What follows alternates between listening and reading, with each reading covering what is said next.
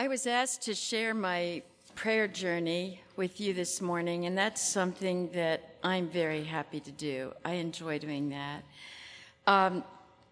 From a child and growing up, if you would put a label on it, you would be able to say that I was raised in a legalistic home, and I know my mother loved the Lord, but growing up, I didn't know or see anything that related to having a close friendship with God, having a faith-saving relationship with Him. I felt obligated to pray and study, and I basically prayed the same prayer every day. I would pray for the family, for the missionaries and colporteurs, and mine was an awkward journey to finding real peace and friendship with God.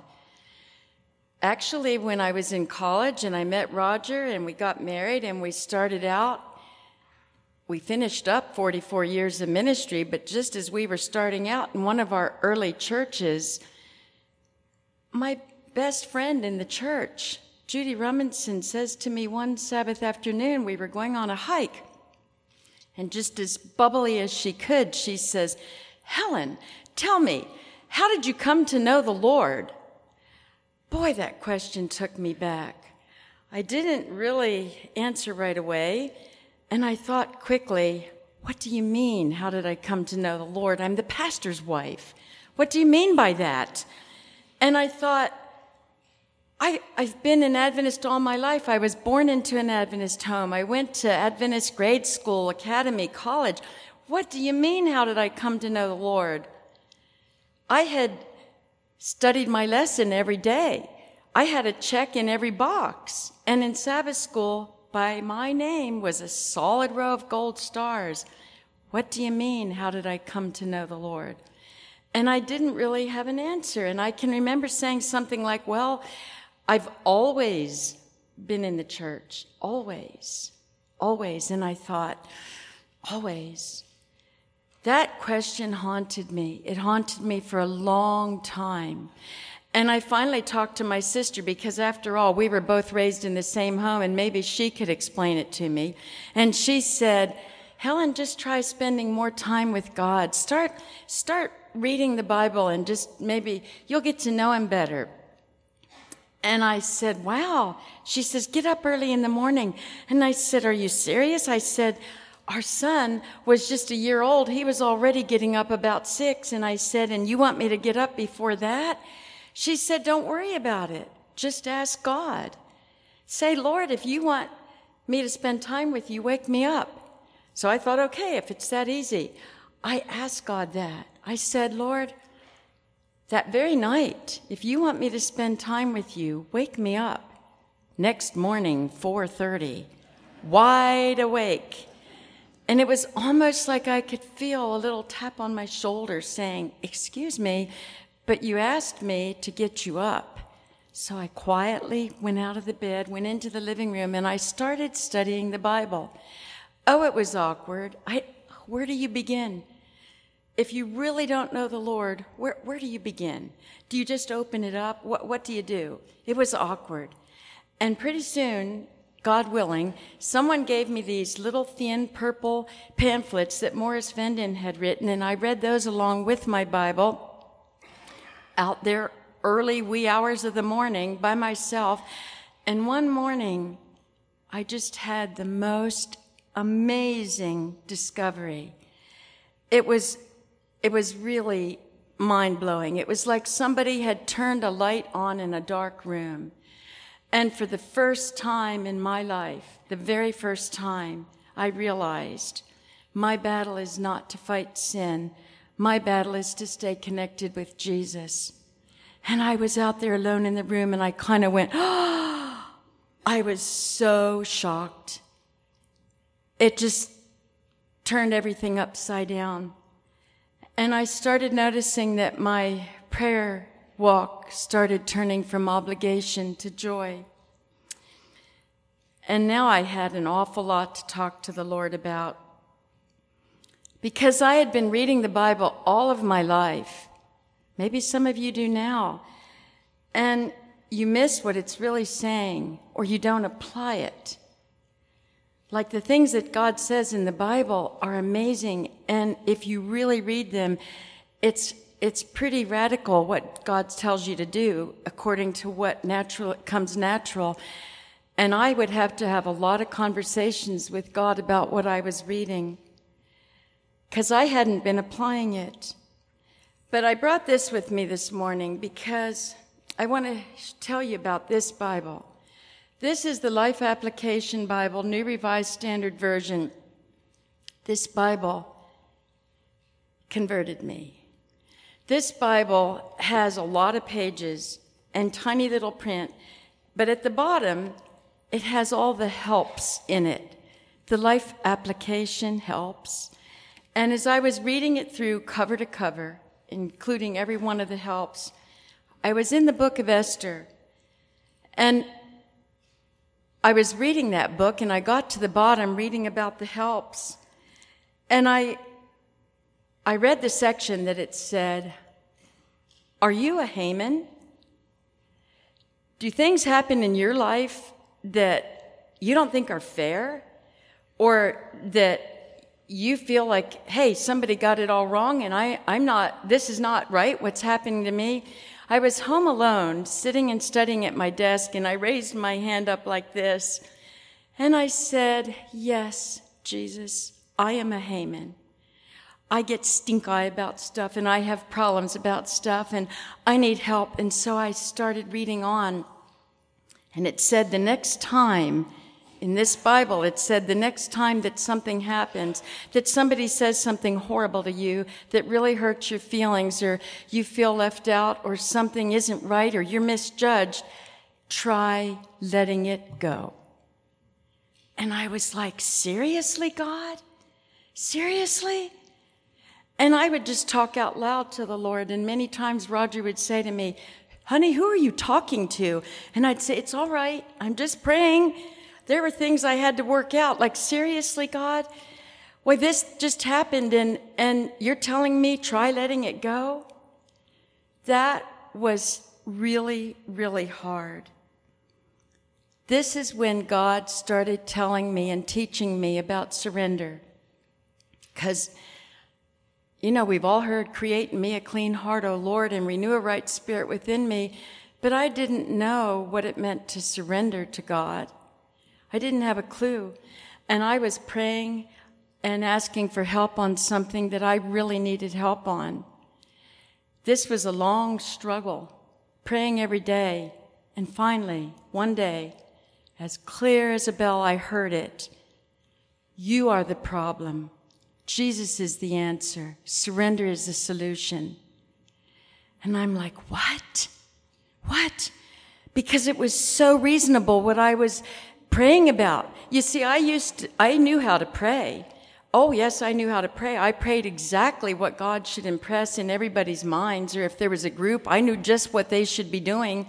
I knew exactly what that group needed to do or what this needed to happen, and so I would tell God, and he would bring me back. You are the problem.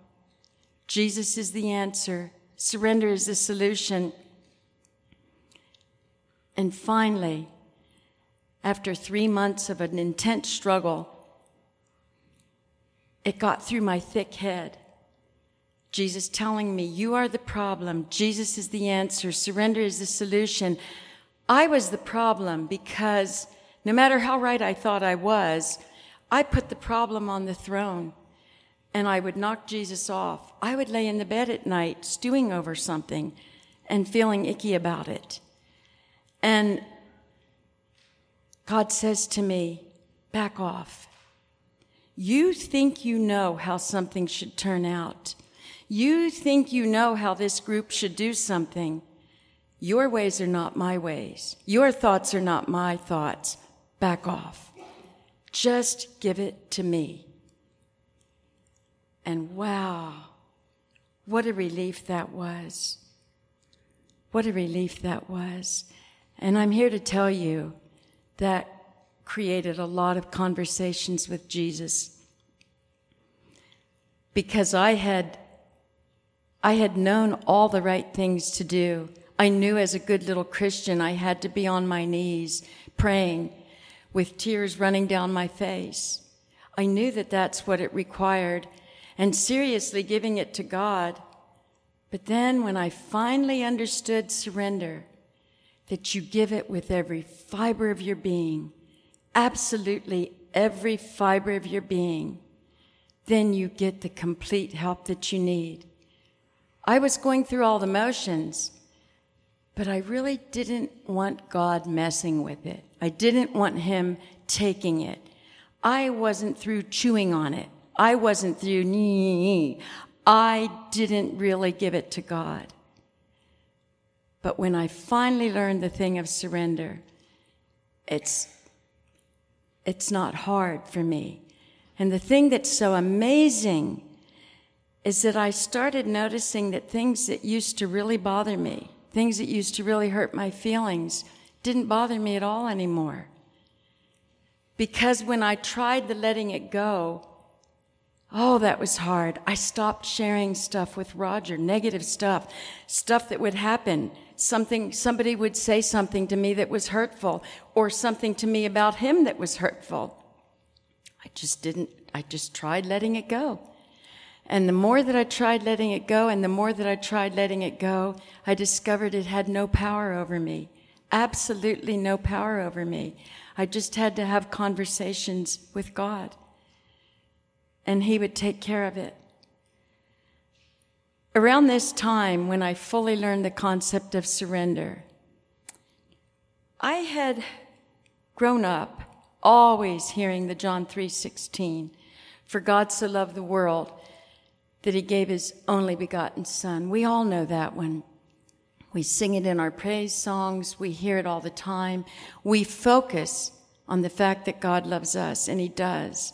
But I started noticing something else in Old Testament and New, that we are to love God. Matthew 22:37 to 40, Mark 12:30 to 31. These are red letter editions in Jesus' own words. When he was here, he said, "Thou shalt love the Lord thy God with all thy heart, with all thy mind, with all thy soul, with all thy strength, and you shall love thy neighbor as thyself." That's pretty heavy. Love God with all your heart, your mind, your soul, your strength. Well, how do we do that, Lord? And love someone else the same as you love yourself? How do you do that? I just kept reading, and I just kept studying, and I just kept praying. And I've read the Bible cover to cover many times, and each time I read it through cover to cover, I find a different translation, because God says the same thing to me in yet a different way, and I love it. But how do you love the Lord? I just kept studying. I just kept praying. And one day, I realized something. And I laughed and I said to Roger, you know, nothing looks different about me now than it did when I was a young girl, growing up feeling like I had to do all these things or I wasn't going to make it, that this is what I had to do to be right with God. I'm doing things as stringently and more so than I was as a young girl, because I have completely fallen in love with Jesus. And I'll be in the middle of doing something, and I can hear God say to me, you don't need to be doing that. And it's like, no, Lord, I don't. I don't. Thank you for saying it to me. I want to live to honor you. I want to be your own dear child. Thank you, dear God. I don't need to be doing that. And I want to start each day saying, Lord, I don't want to go to the right. I don't want to go to the left without you being in it. Put in my brain every day what you want me to do and how you want me to think, what I need to do for this day. Well, when I fell in love with Jesus with every fiber of my being, I noticed two things that had changed about my life.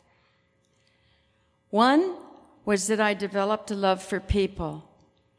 Many times, maybe some of you have heard me say it, I hear myself say it all the time when I leave a group of friends. I'll see you guys. I love all you good people. And I say that because I do love all you good people. But here's the thing. I love all the people that aren't so good. I love the homeless people. I love all of them. This is not how I've always been. But falling in love with Jesus caused this to happen to me. I'm driving down the road all the time seeing homeless people, and I'll pray for them. And many times God gives me an opportunity to actually talk with them, to pray with them. And I never leave them without saying to them, you are God's own dear child, and he loves you. The other thing I noticed is that I stopped seeing other people's faults. I did. I stopped seeing what they did or didn't do. I stopped noticing those kinds of things. But I started really seeing my own faults. And I have to tell you, I pray and ask God to help me. I'm a work in progress, and I say, Lord, help me to be safe to save, because God helps me to see my own faults. I want you to know I'm a grandmother. This has been a life journey for me. This did not come overnight. And I'd like to leave you today with Jeremiah 29, verse 33. Ye shall seek me, and ye shall find me when you search for me with all of your heart.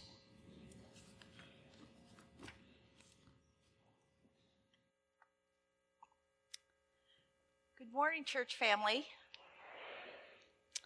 I'd like to say just a little prayer before we start. Dear Father, let the words of my mouth and the meditations of my heart be acceptable in your sight, O God, my strength and my Redeemer. Amen. Wow, there's a lot of people out there. I've been so blessed already this morning that I'm just so full of joy and just so emotional that it's so beautiful to see so many of you out there. For those of you who don't know me, my name is Lindia, and I just want to say how privileged I am to be able to speak up here with you this morning. I feel so humbled to be able to share what God has placed on my heart. That said, I am not a preacher. I am not an author. I'm not a biblical scholar.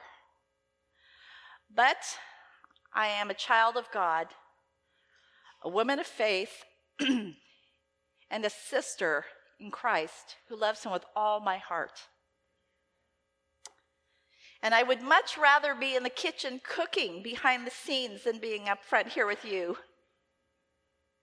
And honestly, it was even more scary when I found out it was Pastor Steve's first week here. So today you are going to witness the power of prayer. In summing up my thoughts and what God was speaking to me regarding prayer, I have 3 short points to share with you.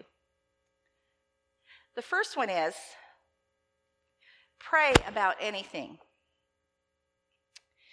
In James 1:5, it says, if you don't know what you're doing, pray to the Father. He loves to help.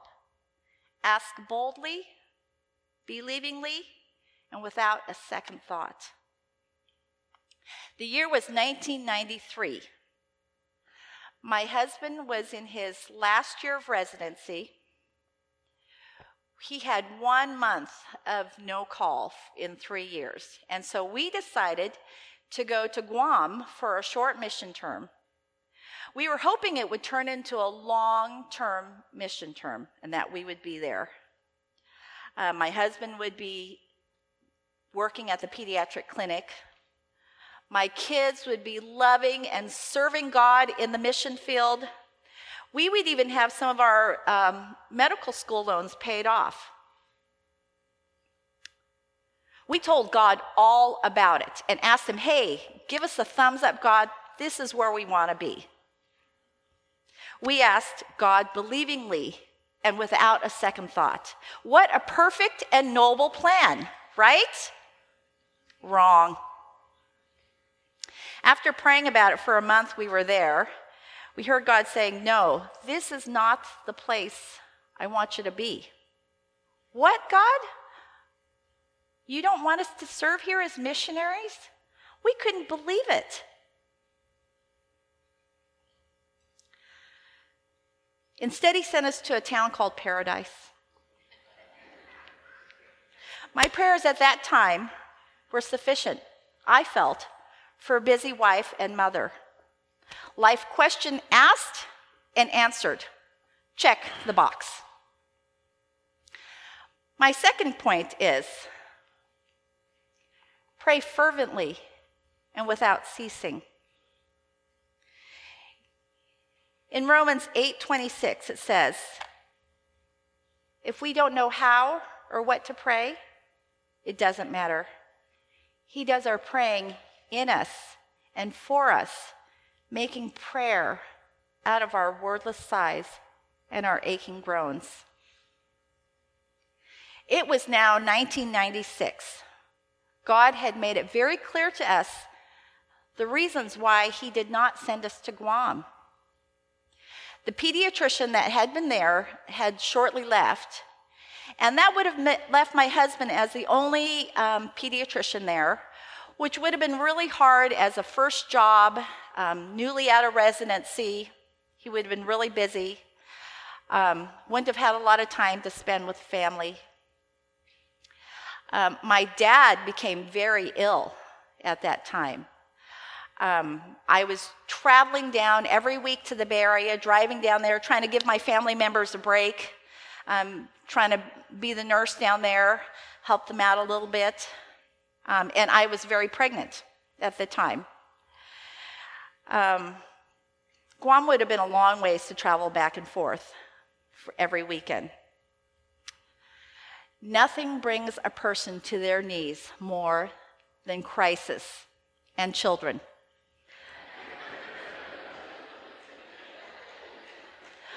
I was in the middle of both. My dad had needed a new liver at that time. We had no control over this enormous situation and no choice but to pray. My prayer seemed so simplistic for such a big request. I mean, we prayed and prayed and prayed, and we were not sure what the answer was going to be. But God was merciful to our family again, and by God's grace, my dad got a new liver at the end of January. I delivered a baby girl at the beginning of February. Life seemed good again. Everything seemed to be on track.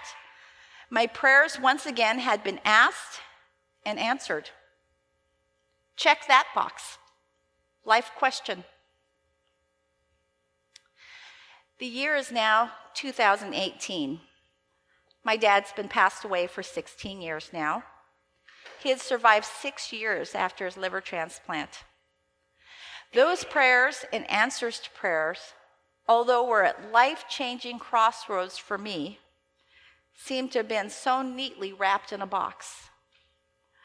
I could ask for those big life-changing things, and God seemed to have answered my prayers. But now I am at another life-changing crossroads in my life. Even after all that praying, I feel like just in the last several years, am I more a prayer? My prayers seem more intense. I feel such a strong need of God, so much more. I've been on my knees praying, walking, talking, sitting, standing, driving my car, riding my quad, which many times needs lots of prayer. Sometimes even prostrate on the ground, just praying and pleading with God. I tell God, God, I am laying everything on the altar. I'm laying my kids, my marriage, my job, my future, our finances, everything. I'm laying it all on the altar, just like Abraham. But then I say, God, where is the lamb? Where is the lamb that you gave Abraham? Where is the lamb with its horns stuck in the thicket that I can substitute in? That's why I have point number 3 that God has spoken to me. Ask others whom you trust to pray for you.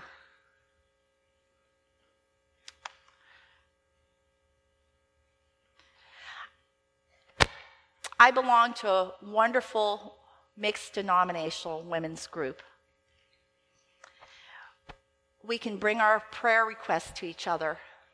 And these women who love God so much will fervently pray for me. And we pray for each other. I have a group text to my kids, and I could say, please pray for me. I'm going to be on the pulpit today. Please pray for me. I have a group text to my siblings, and they are also praying for me too. You know, there's something in the power of prayer when others can pray for you. I don't want this life-changing time in my life to be done because I know that God is constantly changing me. I'm a work in progress. Changing me to be more bold with Him. Changing me to know Him, and in knowing Him, seeing His will more clearly. There is one other really fun part when you're in constant prayer with God. Sometimes He'll take names of people and place them on my heart. And I'll get to go up and ask somebody, you know what? How are your kids doing?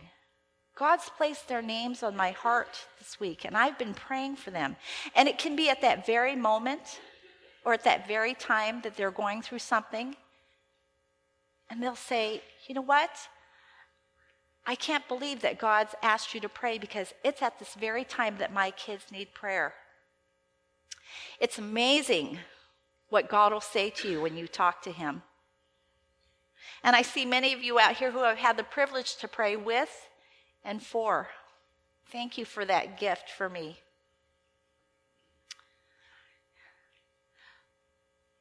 Psalms 145:18 says, God's there, listening for all who pray, and for all who pray and mean it.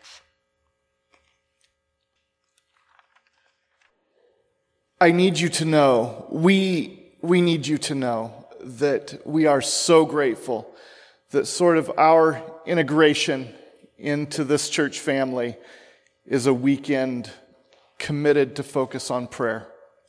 You know, prayer is the unspoken awareness that we are not on life's journey alone, that He is with us. And we have felt that in our journey here. We know that you have prayed, and to be here this Sabbath and talking about prayer, and you have blessed my heart so much with that. You need to know that we wouldn't have it any other way than to integrate in this way. Thank you. You also need to know that there is a conflict going on in me that is, like, I can hear Delinda's voice saying, just stick to the script, Steve. Pace yourself. No blurting right out of the gate. Because there's a lot in me. I am having a great time this morning. We rolled on to campus, and I dropped Katie off in the youth room and went into the youth center there and hung out with Garrison, and good things were happening there. And then there was a moment where I just thought to myself, well, and I think I even said to Garrison, I guess I'll go upstairs and be an adult now.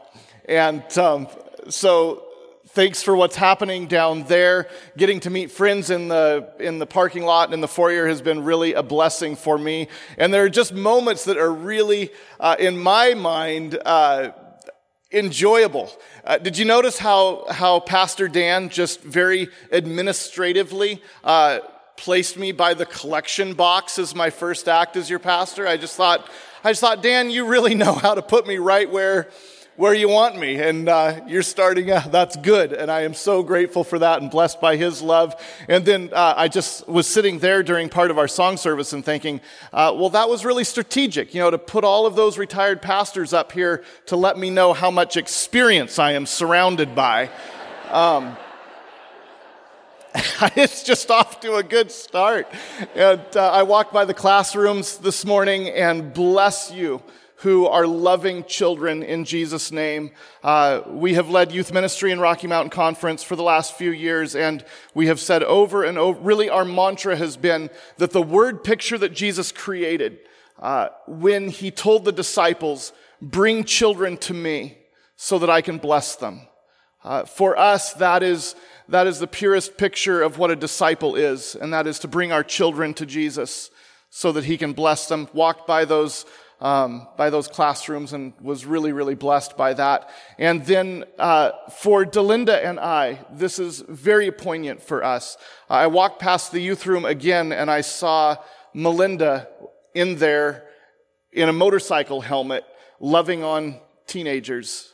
And that's a big moment for us this morning, because Melinda and your youth department here in the Paradise Church really impacted both my life. I was youth pastor in Redding during some of those years, 20 years ago now.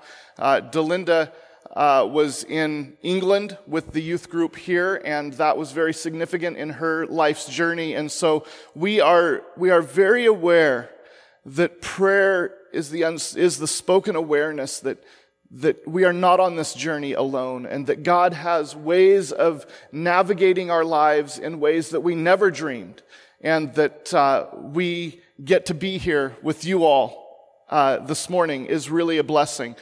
We have some social media stuff popped up, and it showed that we were coming to Paradise, and some of my old youth group kids from Redding in like 97, 98 were messaging me saying, wow, talk about full circle. This is exciting. And I said, yeah, we're excited to see what God has planned in that.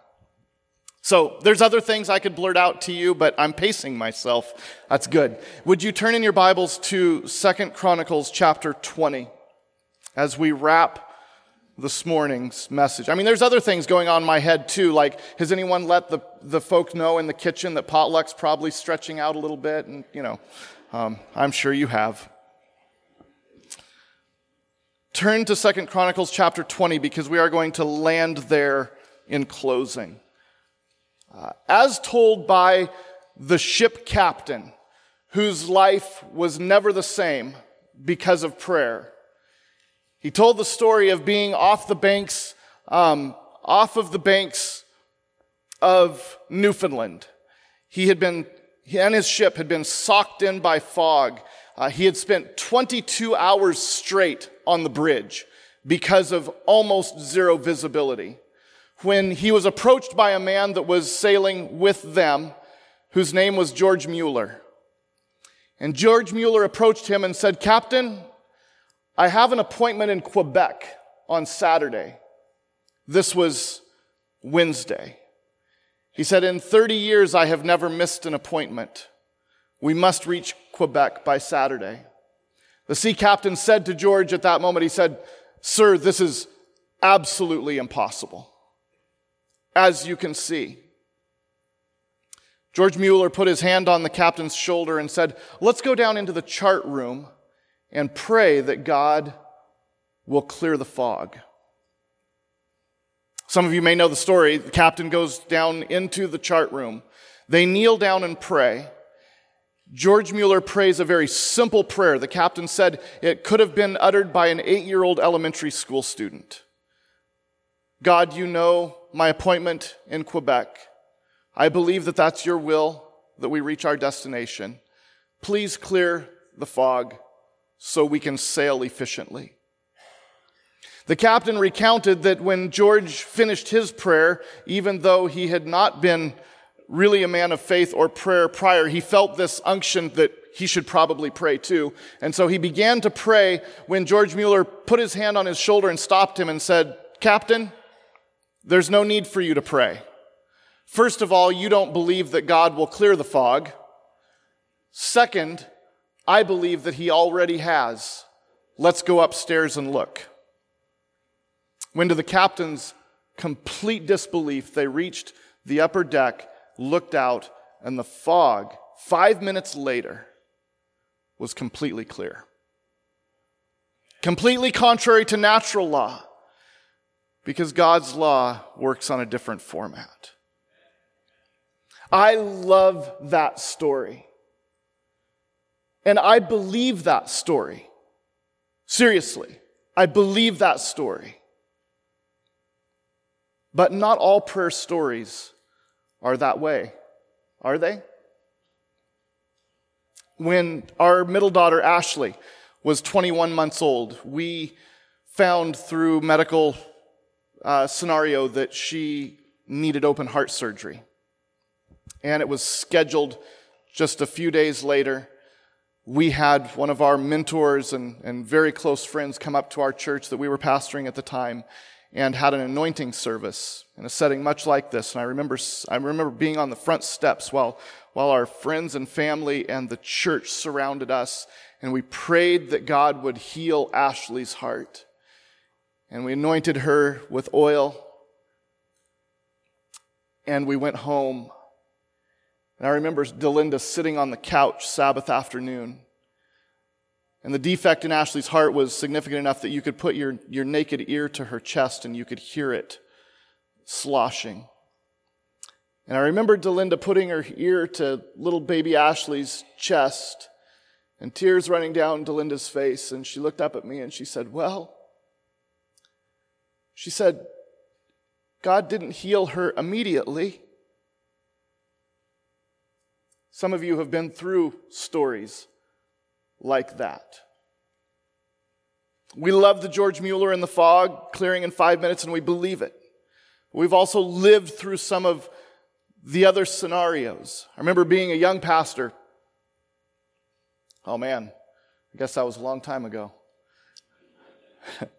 I remember facilitating, it was kind of my role to facilitate the family sharing time. Maybe you do it here some, where we have some time in between Sabbath school and church and we're sharing what God's done in our lives. I remember being the pastor facilitating that, and on this side of the church, someone stood up and just praised the Lord because the night before, their daughter on their way home had been just narrowly missed by a drunk driver, and God had spared her life. Hallelujah. What made this awkward for me is that I knew on this side of the church there was a family who in recent years, daughter had been killed by a drunk driver. And here we find ourselves in the reality of prayer being the spoken awareness that we are not on life's journey alone, regardless of the answer. And that we would not want to be on life's journey alone because prayer has been the lifeline for us in surviving what this world has to dish out at times. Sometimes it's cleared fog. Sometimes it's tragedy we can't explain. And so I'd like you to just read through this story of 2 Chronicles chapter 20 with me. I'll read it rapidly. We'll land on a couple of pieces. Verses I think will stand out to you from this story. But this is Jehoshaphat's story. Context is people of Israel being invaded. It's tough times for them right now. Verse 1 of chapter 20 says, "Now it came about after this that the sons of Moab and the sons of Ammon together with some of the Meunites came together to make war against Jehoshaphat." This is not good news. "Then some came and reported to Jehoshaphat, saying, 'A great multitude is coming against us, against you from beyond the sea, out of Aram. And behold, they are in Hazan Tamar,'" that is in En-Gedi. "And Jehoshaphat was afraid and turned his attention to seek the Lord."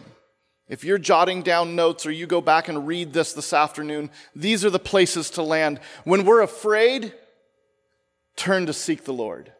Jehoshaphat's on a good track here. Jehoshaphat was afraid and he turned his attention to seek the Lord and proclaimed a fast throughout all Judah. So Judah gathered together to seek help from the Lord. They even came from all the cities of Judah to seek the Lord. If you want to make a little note in your margin, this is corporate prayer. I think corporate prayer is significant because it's very difficult for an individual to take the credit to an answered prayer when everybody's praying. God loves to answer corporate prayer because it's clear who answered the prayer. And Jehoshaphat does this. For sake of time, I won't read through his prayer. It goes all the way down through verse 10. And Jehoshaphat says really good things. He says, God, we followed your will. We obeyed you in not driving these people out. They're coming against us. We're resting in your power. We need you to do something great. All of those things. Jehoshaphat, as the leader, does a really great prayer.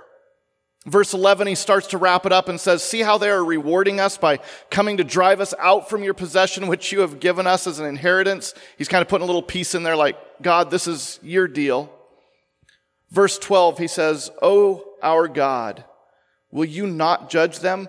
For we are powerless before this great multitude who are coming against us, nor do we know what to do. But our eyes are on you. If you're looking for an anchor verse for your prayer life, this is one of those. I don't know what to do, God. I feel powerless in this family situation, tragedy, work, turmoil, my classes or my exams. Like, I don't have what it takes, God. But my eyes are on you. Verse 13, all Judah was standing before the Lord with their infants, their wives, and their children. And then verse 14 is one of my favorite parts of this story. The weirdest thing happens. A guy stands up. Well, we'll read it. Then in the midst of the assembly, the Spirit of the Lord came upon Jehaziel. And people are saying, who's Jehaziel? Scripture feels the need to explain who he is because he's pretty unknown. Jehaziel, the son of Zechariah, the son of Benaiah, the son of Jeriel, the son of Mattaniah, the Levite of the sons of Asaph. And he said, now if you were standing there and Jehoshaphat just prayed a really great prayer as the leader and he had gathered everybody together, you'd kind of think God would speak through him, wouldn't you? Like, that's the guy. But God chooses to answer prayers in unexpected ways, doesn't he? If we are praying and expecting him to answer in a way that is apparent and expected, we'll miss it. If the people that day would have said, no, Jehoshaphat said the great prayer. Jehoshaphat called us together. They would have missed what God had for them. And so in your life today, maybe there's something that you're missing because you're looking for the expected rather than for God to surprise you with his answer. Jehaziel stands up. It's out of his mouth that we hear these amazing things like the middle part of verse 20. Do not fear or be dismayed because of this great multitude. Some of you need to hear God say, don't be afraid of what you're facing today. Do not fear or be dismayed because of this great multitude, for the battle is not yours. Somebody say amen. The battle is not yours, but God's. Verse 16, tomorrow go down against them. Behold, they will come up by the ascent of Ziz, and you will find them at the end of the valley in front of the wilderness of Jeriel. You need not fight in this battle. Station yourselves, stand, and see the salvation of the Lord on your behalf. O Judah and Jerusalem, do not fear or be dismayed. Tomorrow go out and face them, for the Lord is with you. That's as true today as it was then. Tomorrow go out, face what you need, for the Lord is with you. He's with you. He really, really is with you. Jehoshaphat bowed his head with his face to the ground, and all Judah and the inhabitants of Jerusalem fell down before the Lord, worshiping the Lord. The Levites from the sons of, and it gives all these names, and we skip on down. Verse 21 says, when he had consulted with the people, he appointed those who had sang to the Lord and those who praised him in holy attire. By the way, the Debbie Downers aren't leading this charge. It's those who praise the Lord in good times and bad.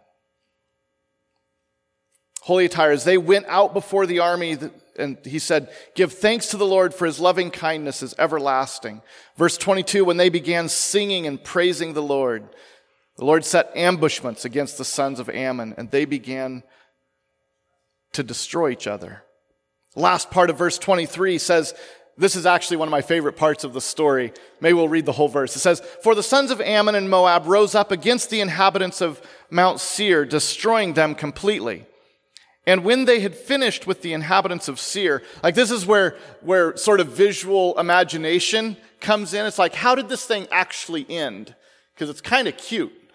They say, when they had finished with the inhabitants of Mount Seir, they helped to destroy one another. So like exactly how did this look? Did they like come down to the last two guys and they're like, okay, so you have a sword? Okay, I have a sword. So on the count of 3, stab. 1, I don't know how it happened. And that's how it is, isn't it? Sometimes we don't know how God fixes things, but we come to realize that he's fixed them in us and in our lives. They helped to destroy one another, and when Judah came and looked out of the wilderness, they looked toward the multitude, and behold, they were corpses lying on the ground. No one had escaped. When Jehoshaphat and his people came to take their spoil, they found much among them, including goods, garments, and valuables, things which they took for themselves, more than they could carry away. And they were 3 days in taking the spoil, because there was so much. It's a good story, isn't it? This morning I want to say that it's not just a good story. And it's not just the story of Jehoshaphat and an ancient people. It can be our story. It can be our story. Jeremiah 33 verse 3 says, call on me and I will answer. And he really does. Prayer is the unspoken awareness, or the spoken awareness, that we are not on life's journey alone. That come what may, fear not. The battle's not yours, it's God's. Come to him together, and he'll save you. Call on me, and I will answer. I've found that to be true. I've had moments in my life where it has been compulsory calling on God, saying, I need you. And he has been there for me. He's been there for our family. And we've been privy to some of the journeys that some of you have been on in this community over the years. I know that he has been there for you too. And so I look forward to the future here, because we'll call on him. We will. We'll call on him together, and he'll answer. Amen. Thank you, Steve. I'd like to invite, sorry, you just went down, but I'd like to invite the Hamiltons to come up at this time. And I'd also like to invite anyone that would like to come up and, put a hand on their shoulder, or just come up, and as we pray for the Hamilton family, and not necessarily anoint them with oil, but anoint them with prayer, and then ask the Holy Spirit to anoint them. And as you come up, I just wanted to share that, word gets around. And so it's been kind of fun to hear. It's been fun to hear, different people in different places. How did you get Steve Hamilton to come there? And it's kind of funny, because it's like, well, we didn't. Like, what do I say to that? Well, we had the strategic plan, and we thought that if you asked him, and then if you asked him, and then if you asked him, and after he said no 4 times, then you ask him, and then he'll say yes. And none of that happened. And there were so many months of, hey, let's get together and let's pray. And then some of us, maybe I was the only one, it's like, well, aren't we going to do anything?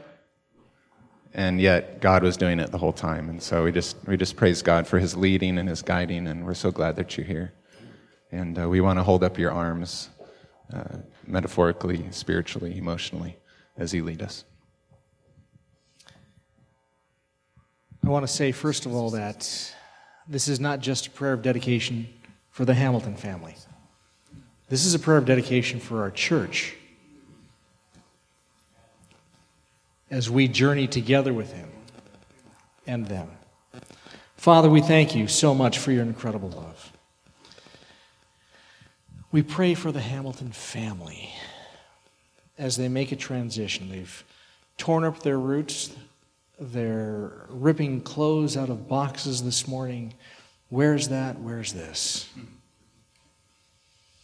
Where are the dishes? Where's the food? Where are the towels? You have disrupted their lives to bring them here.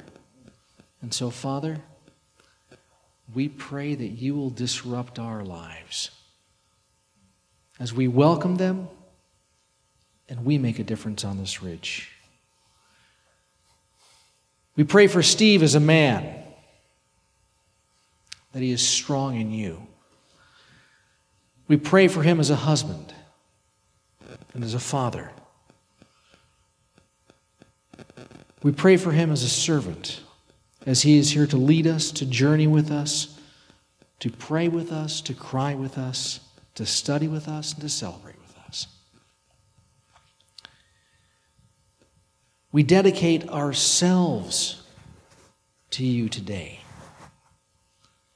that we together, as we journey down this road, can be this light on this ridge for you. And all the people said, Amen.